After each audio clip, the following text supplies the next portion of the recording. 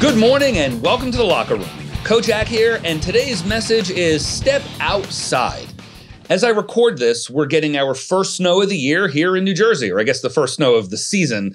This is always welcome in our business because snow tends to keep people home.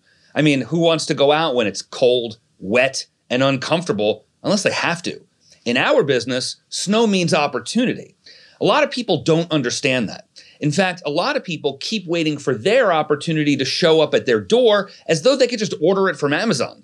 Opportunity doesn't work like that. We have to get out there and chase it down. We may get scratched, we may have to claw, we have to fight our way to get to where we are right now, but after some amount of time passes, it gets old, it gets static.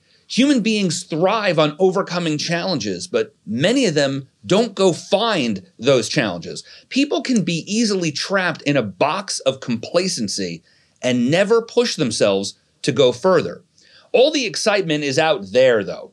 We should always appreciate what we have, be grateful for it, while also aiming at our next target. We can't climb the next mountain from the summit of the one we just climbed. Author, speaker, and sales expert Brian Tracy said, quote, "Move out of your comfort zone. You can only grow if you are willing to feel awkward and uncomfortable when you try something new." End quote. Stepping outside when it's snowing can be awkward and uncomfortable, but it's also where we can go sledding or make snowmen or ski. Often we miss opportunities because we're stuck inside. I get it. The couch, the sweatpants, the big blanket, the hot chocolate.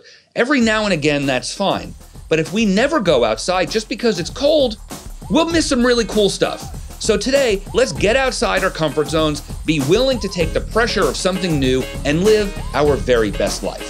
Thanks for joining me in the locker room today, guys. We'll see you next time. Make it an amazing day.